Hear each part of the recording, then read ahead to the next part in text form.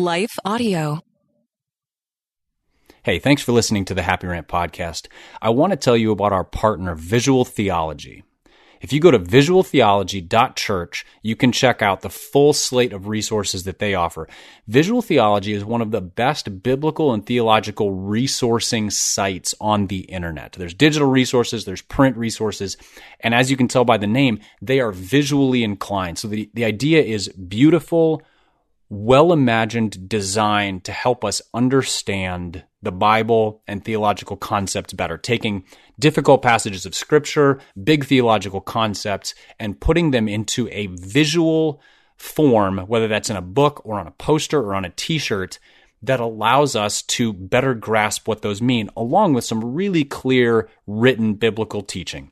So if you're a parent, if you're a teacher, if you're in ministry, especially youth ministry, college ministry, if you're a small group leader, or if you just want to understand the Bible and theology better, visit visualtheology.church and use the code HAPPYRANT at checkout for a 20% discount.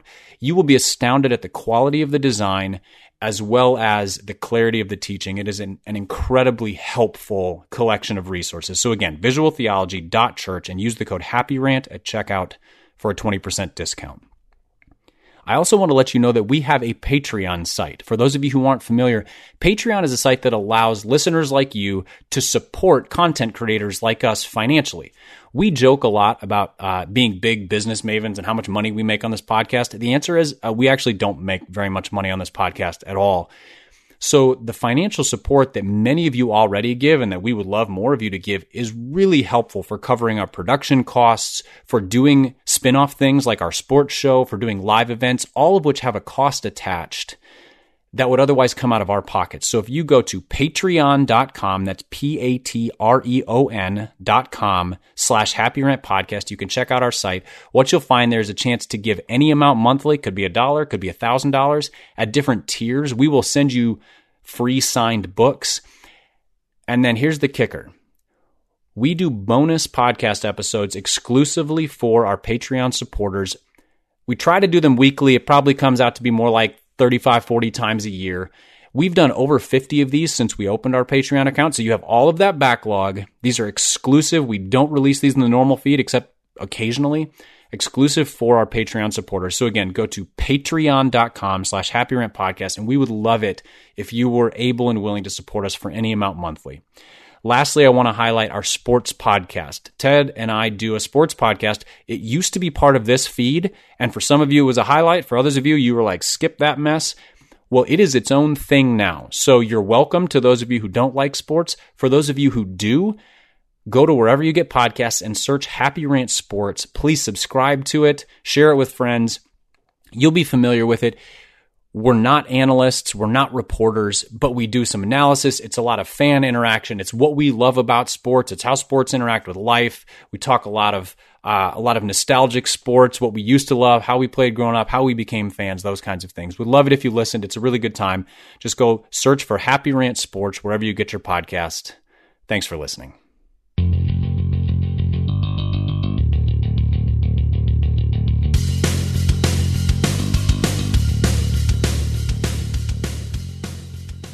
Hey, welcome to the Happy Rant Podcast. I am Ted Cluck, joined as always in studio by my good friends, my partners in radio, Barnabas Piper and Ronald J. Martin. Boys, we've got a lot of dumb stuff to talk about, stuff that's just stupid and ridiculous, stuff that's stupid that we're a part of, that we do, that we even contribute to, including probably this podcast at some level. But before we get into that, let's do another stupid thing. And take a break right at the top of the show. Very dumb thing to do. People hate it, but let's do it anyway. We'll be back in a couple of minutes. Hi, everyone. If you've been injured in an accident that was not your fault, listen up. We have legal professionals standing by to answer your questions for free. Call now and find out if you have a case and how much it's potentially worth. Call 800-497-4410. I'm here with spokesman John Wolf. So, John, tell everyone listening who should call right now. Well, Maria, first off, thank you for having me here. It's always nice to answer the listeners' questions. Now, as far as who should call in, Anyone who's been injured in an accident and think you deserve compensation, give us a call right now. 800-497-4410. You'll find out if you have a case and how much it's potentially worth. Thanks, John. You heard it, folks. Take advantage of this opportunity and call now. 800-497-4410.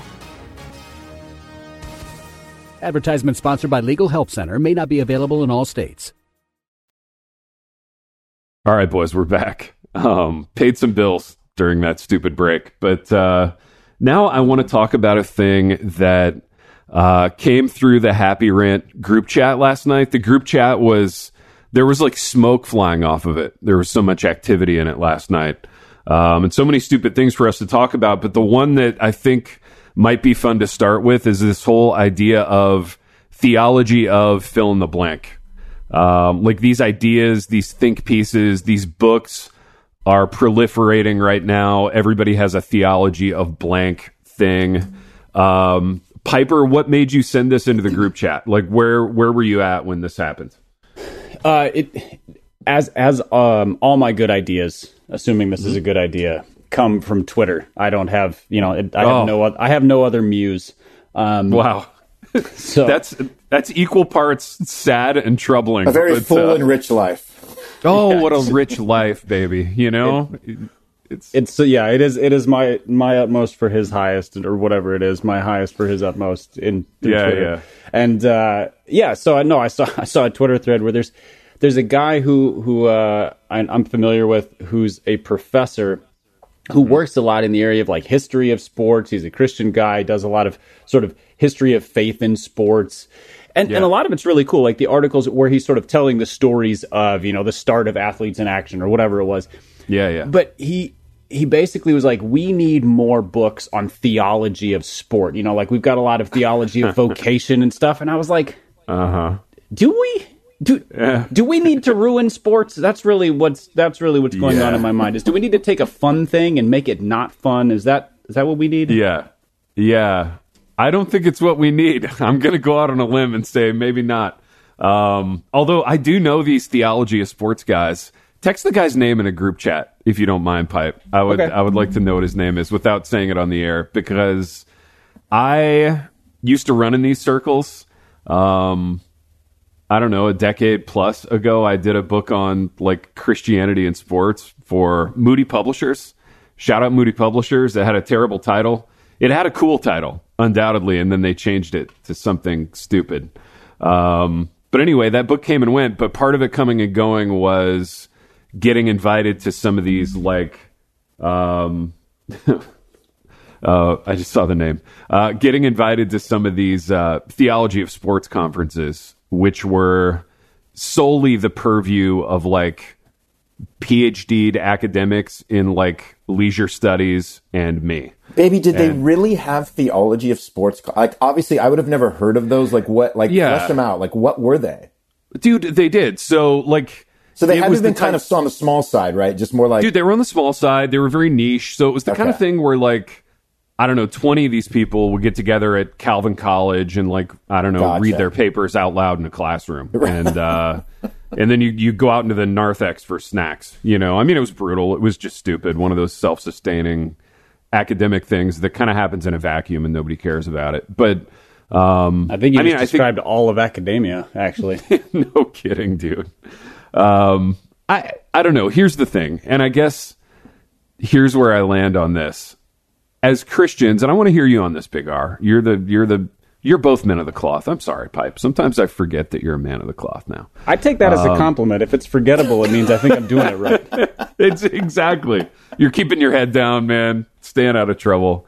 I mean, honestly, as an athlete and as a coach, I would hope that part of my growth in sanctification over the years has been an increasingly Christian perspective on the sports that I'm playing and coaching.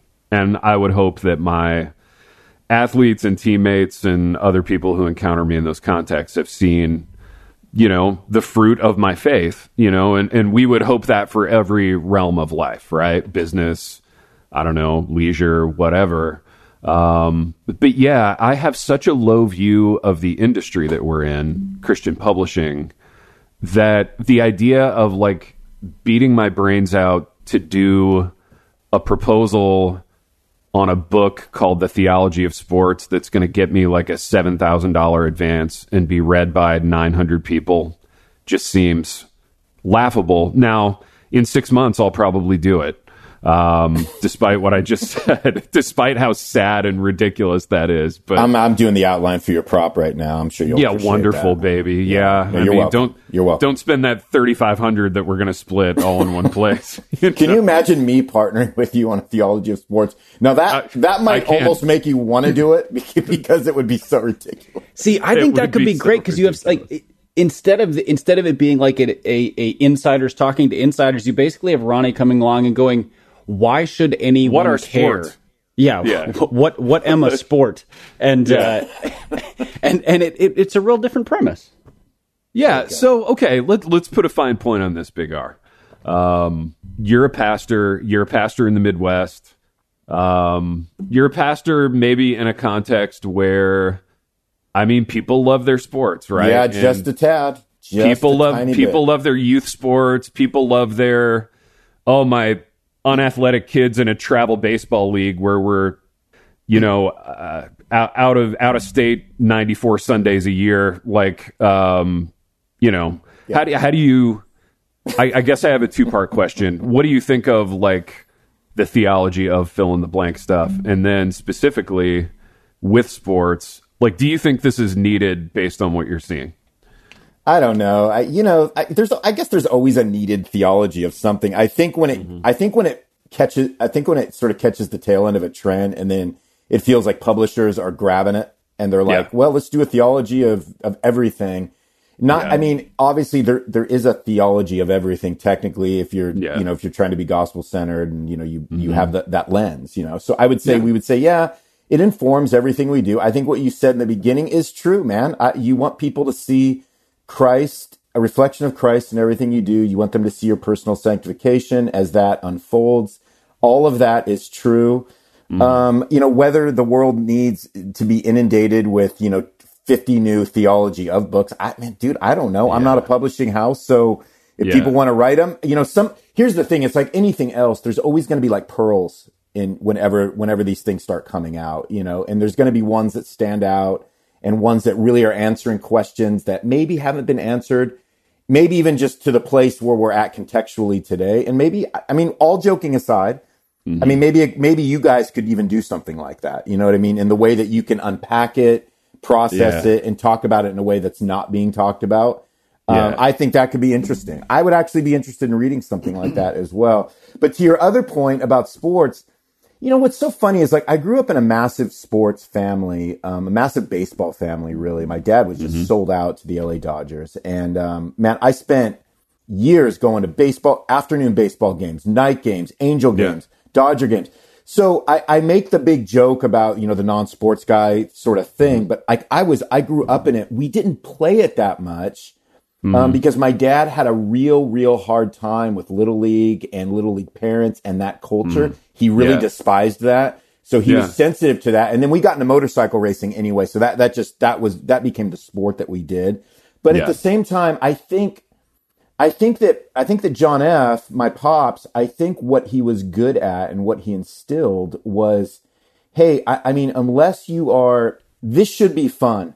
So even when we raced motorcycles, I was super serious about it because I thought, man, I would love to, get to this next level. I wasn't good enough to do that, it turns out. But he was the kind of dude that was like, hey, let's keep this in perspective in the sense that if we're going to do this as a family, we are going to invest time and money, but it should be fun. And it should be something that creates memories and gets us together, because the chances are that you're not part of that literally 0.1% that's going to go all the way with this. And I think that's what surprises me now is the lack of perspective about people that are sold out to sports to the degree that they are. And that this is the part that gets me the most, is that it's a given. Like it's not even a conversation. There's no thought about it. There's no thought about it. It's like when my kid turns this age, like we are going to be sold out to this for the next, whatever, X number of years, 10, 12, 15 years as my kid is going through school. And it's almost like it's not even like, does your kid even want to do this? Is this just like an automatic is this just an assumption of like what families do in terms of investment of time and money? And is it something that is really just done as something that's pleasurable, enjoyable, something as a family activity? Or is it really like this push because you really have dreams that your kid is going to excel to a place that you weren't able to? I mean, it just brings up all these things for me. And I think it's overdone. It's overdone to a place where, I mean, certainly it's, and you've written about this, it's definitely it's one of our big idol, I would say, pieces. Yeah, I think that's the problem with Pipe and I writing about it. And Pipe, I want to hear you on this. I think it would be too fun and too engaging for the, academic theology of sports people. There wouldn't be enough like footnoted reference materials to articles that no one read.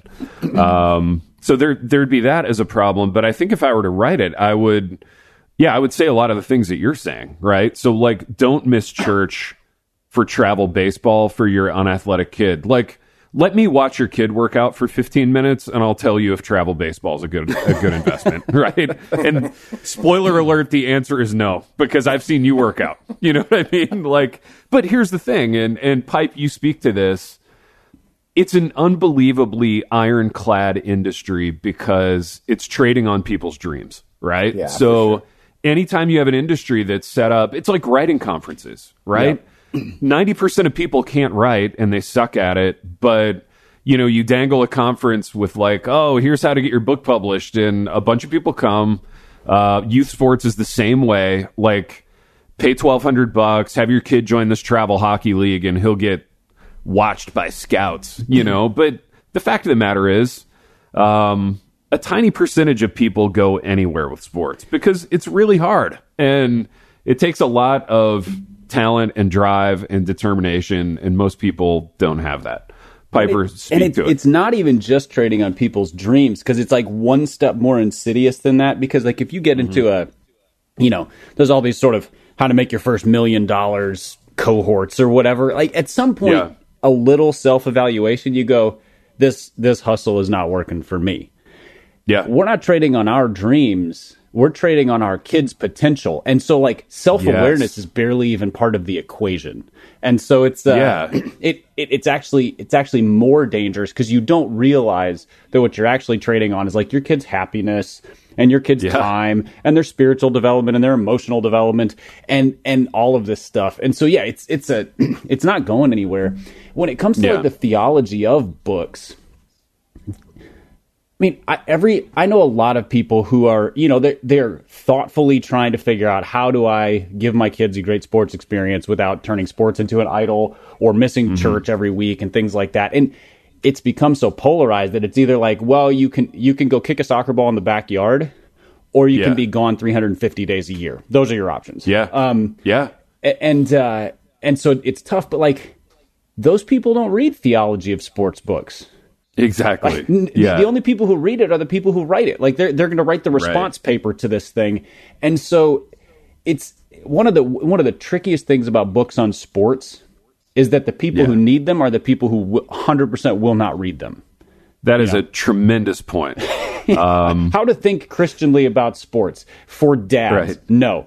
That book is going straight to McKay's the next time they drive through Nashville or whatever. Like they're trading that thing in so fast. They're never reading it. Well, and it's interesting because, and we're all parents, so we can all speak to this. Like, there is an element when you have a kid, you go through this period of, you do think they're amazing.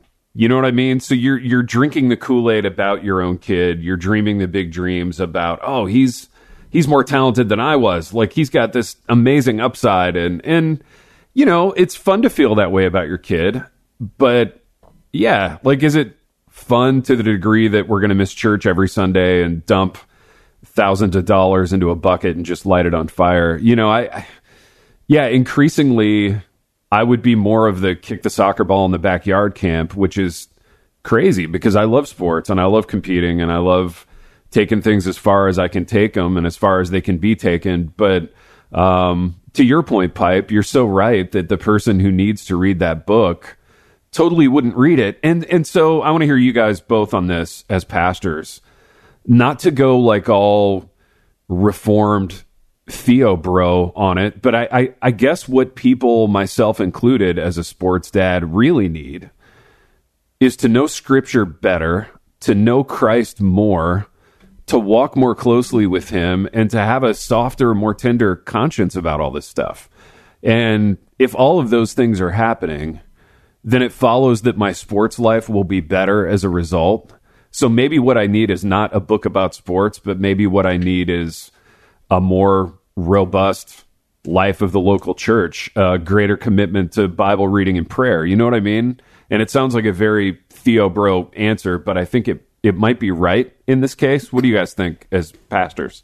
I think that's, I mean, what you just said about a greater life of the local church is, it is a disappointing answer because it's so obvious, but it's obvious because it's the only right answer. I mean, it's one of those, like, it's part of the reason that sports have become what they are is because the place of church in society and in people's commitments over the last, 20 to 40 years has just diminished a ton, probably since the 60s. Like church used to be the thing around which communities pivoted in many cases. That's right.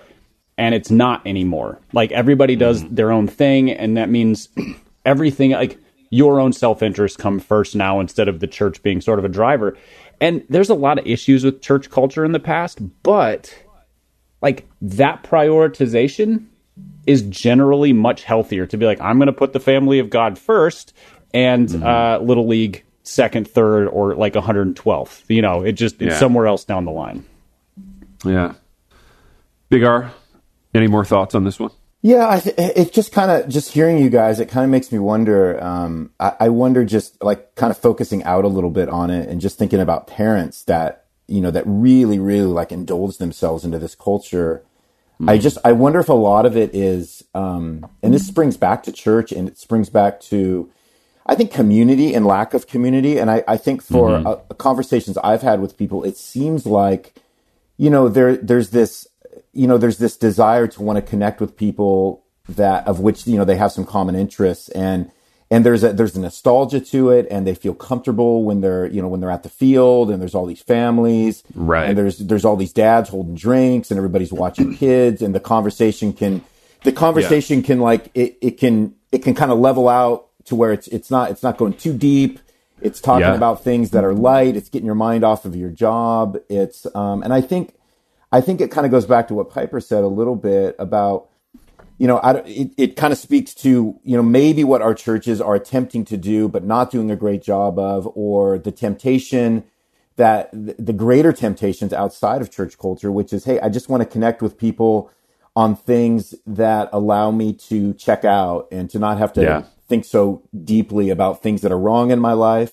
And this is easy and it's enjoyable, and it's where I connect with people that I have some sense of commonality with, and sports is going to be one of those massive things. So I wonder if it's almost like it's in some ways for parents that immediately snap to the field. I wonder if it's born out of some kind of loneliness, lack of community. Well, that's a great point. I think what happens in so many of these cases, and there's upside and downside to this, right? So I think what you're describing, Big R, is that the travel sports team becomes the de facto church. Yeah, for sure. And I've seen this in people, right? It becomes their social life, the thing that they do every weekend, which is all well and good if it's working well, right? If my kid's getting a lot of playing time and he still likes the sport, then it's great. But what happens when he decides, I want to do art, or I want to like play the trombone, or I want to do nothing, or I want to have friends. Yeah, like I want to have friends. I want to come home after school and maybe like chill for a minute.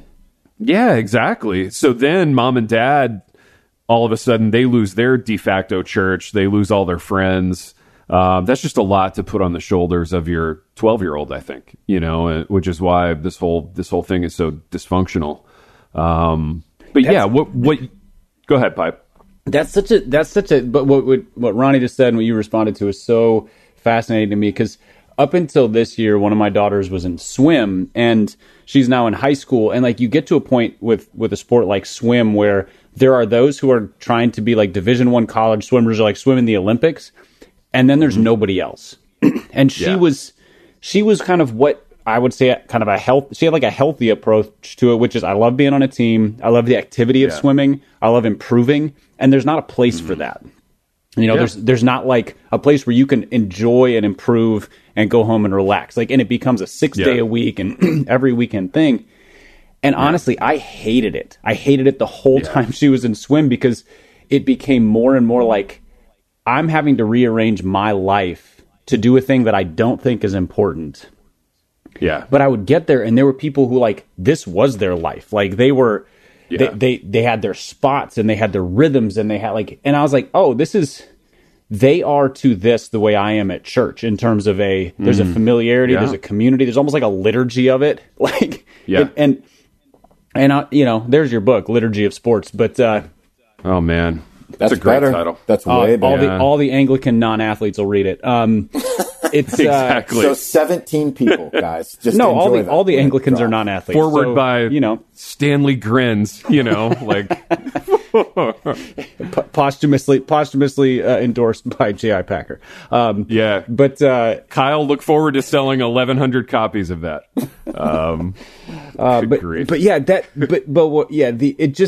I hadn't sort of put two and two together to be like, that is like every Saturday at the, Brentwood YMCA or Sports Center or whatever it was pool. Yeah. That's those families' church. And it's an all-day affair. Yep. Absolutely.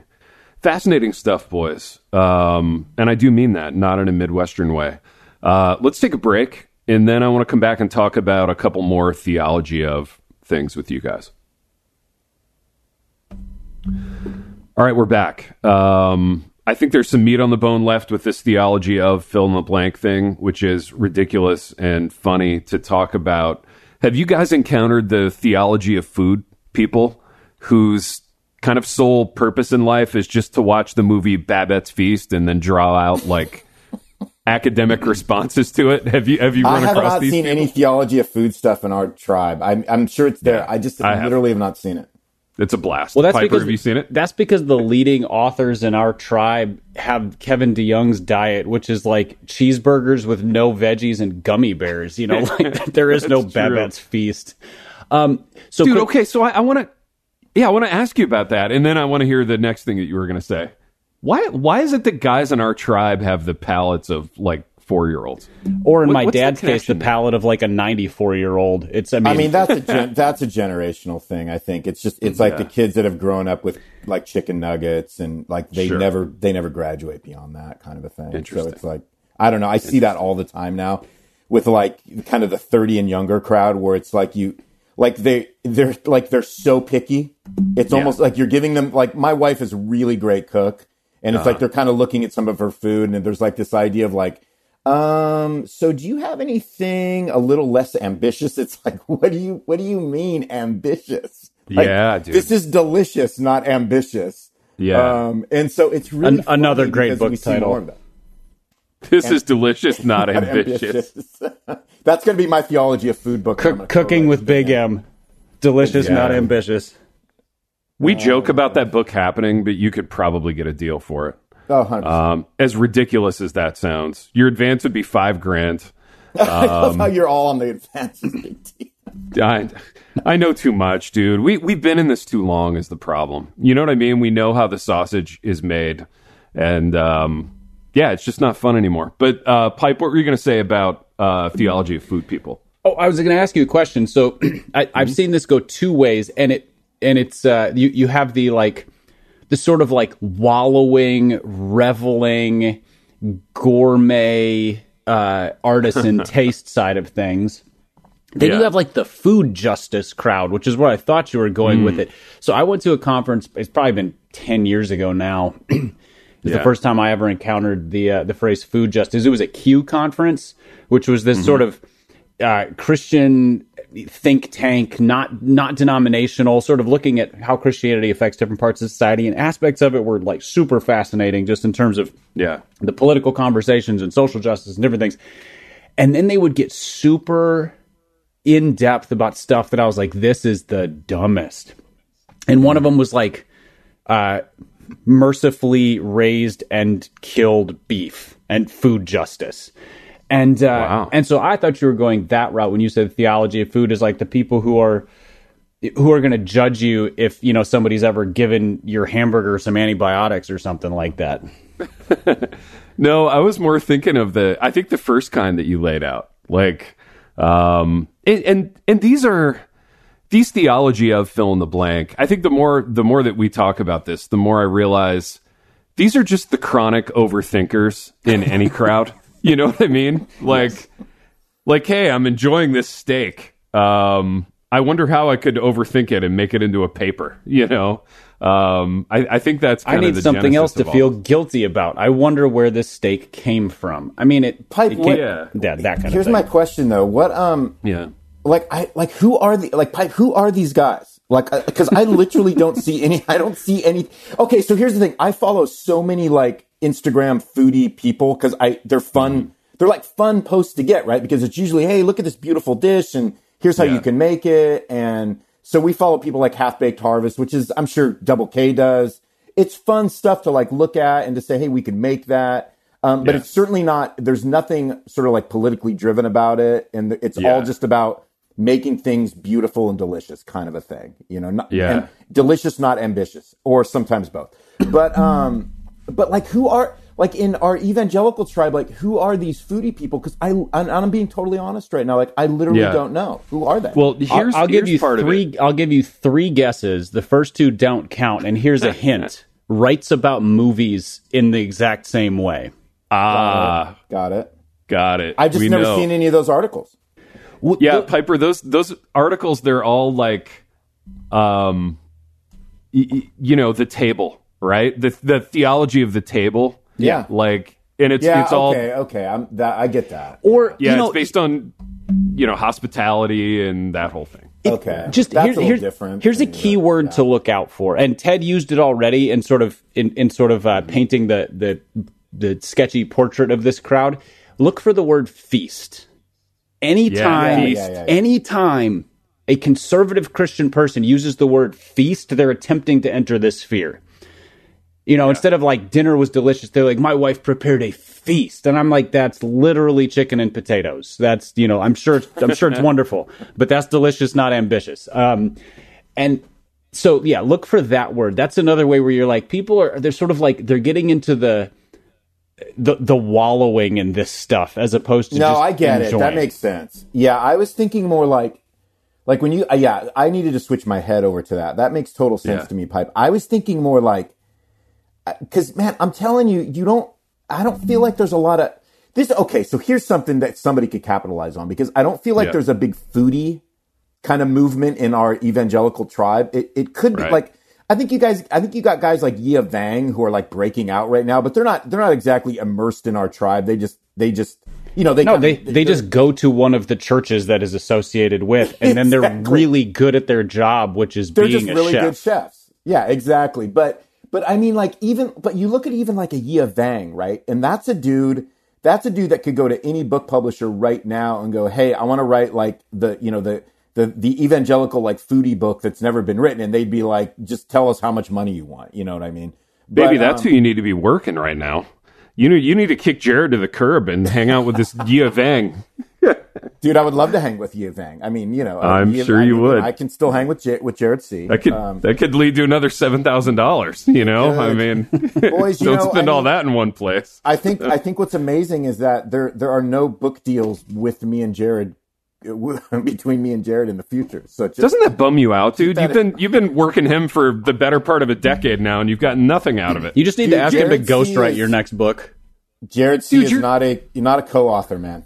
That boy. You're not even doing a breakout at like For the Church, right? I mean, have you ever gotten like a substage D kind of bone thrown your way for that thing from Jared C? Yeah. No, Jared C. invited me out to his normal pastor conference a couple years. Oh, normal pastors, right? He's doing normal pastors starring a bunch of people anymore. Who want to be celebrity pastors. So here. I think the reason the foodie thing, sorry to actually get us back on what we were talking about. My apologies, guys. No, well done. I'm not interested in Jared C's co-authoring habits or non-habits. I think the reason the foodie thing won't take off in our crowd is the same reason that like no luxury good will take off in our crowd, with the exception of calfskin Bibles. We have like evangelical money guilt. We've talked about this so many times, and should we just start blaming your dad for that? Yes. My dad eats grape nuts for breakfast every day, has worn the same tweed coat for 40 years, and everybody feels guilty doing anything more luxurious than that. I do not feel guilty, for the record. I like nice things, boys. I like nice things. Right. This is why you're anomalous, because you look at every other reformed-ish pastor's Instagram feed, and it's like, you got like Dane Ortland and Josh Howerton fishing in tank tops. They just catch largemouth bass. You're like, that's a good blue collar hobby. Good job, guys. You got people who smoke meat, but again, they're doing the work themselves. And then you've got Ronnie, who's like, no, I go to places. I do nothing. That smoke meat and then serve it on square ceramic plates. I'm not a lawnmower. Yeah. Yeah, you are the anomaly because you pay money to enjoy things prepared by other people, and they're either aesthetically pleasing or delicious. That's not normal in our crowd. But it sure is fun, boys. Let me. Where you get this money, nobody knows. But where do you get the $4 for that muffin that you just posted? Boys, I have like 6 jobs right now. I don't know what to say. We should all be sojourn pastors. None of them are real, though. None of them are actual work. They feel real. I feel stressed. Big Piper, P. I feel anxious. They feel real. Piper, I agree with everything you're saying, except that I love the ignoring of that. I'm ignoring it. Dave Ramsey normalized greed in our tribe. You know what I mean? Like our tribe fell face first into the mountain of Dave Ramsey, kind of greed sanctification. So I actually think you could sell the foodie thing. But there's a big differentiation. Like the Ramsey whole glorified prosperity gospel thing exists in the kind of the non-reformed megachurch world. Like it only enters our world when you get into getting out of debt. And then the pastors jump back in and they're like, great, now that you're out of debt, give away all your money and live in poverty. Mm-hmm. That's a gross exaggeration, but I think the Ramsey influence lives outside of the sort of reformed world. There's a striking similarity between the reformed world and like sort of monkish self-flagellation, which is funny given how reformedom started. But there is a distinct discomfort in normal enjoying of things. I literally wrote a whole book about this because of how absurd I think it is. And or you have the people who are trying to sort of swing the pendulum the other way, and they're the ones who are like, this is a feast. And you're like, there's a middle ground here where you can just be like, that was delicious. Thank you for making that for me. Let's do it again next week. Like it just kind of keep it at the normal level of like gratitude and enjoyment. But you make a great point. No, we're not. And I think either wild swing of the pendulum is a little bit repellent, right? Like the self-flagellation guys are a bad hang, as are the like flexing all the time conspicuous consumption guys. Those guys are obnoxious too. So yeah, like the argument always tends to kind of end up in, boy, we're really drawn to people who can do moderation well. You know what I mean? Yes. They work hard, they enjoy their lives, and they're full of gratitude. Yeah, exactly. Like these are the people that we're drawn to, but the problem with that is it's the wild swings of the pendulum that sell the books. You know what I mean? You're never going to sell a book arguing for like moderation. And I know I've tried like 4 times. I know, right? That's the problem. It's hard to do. Pipe, should we wrap this up and do a Patreon? Yeah, why don't we? Let's do it. Boys, we've done what we always do on this program, in that we've wandered to and fro throughout the theology of fill in the blank, and we've groused a little bit. We've ended up in the middle, which is what we always kind of do. And until next time.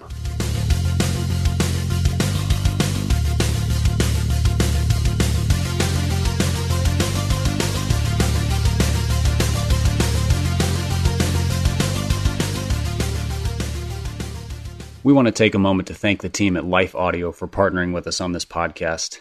Be sure to go to lifeaudio.com and take a look at the other podcasts in their network. They've got shows about prayer, Bible study, parenting, and more. Are you concerned about tensions in the Middle East? Do you wonder where we're currently at in the biblical timeline? Are we really in the last days? Hi, everyone. I'm Dr. Carl Muller with the Inside the Epicenter podcast. Every week, my co-host, best-selling author Joel Rosenberg and I answer those questions and more. You'll hear inside knowledge of our meetings with leaders at the highest levels of government in the U.S., Israel, and the Middle East, equipping you to filter the news with biblically sound insights. Find Inside the Epicenter on your favorite podcast app or go to joshuafund.com to listen and subscribe.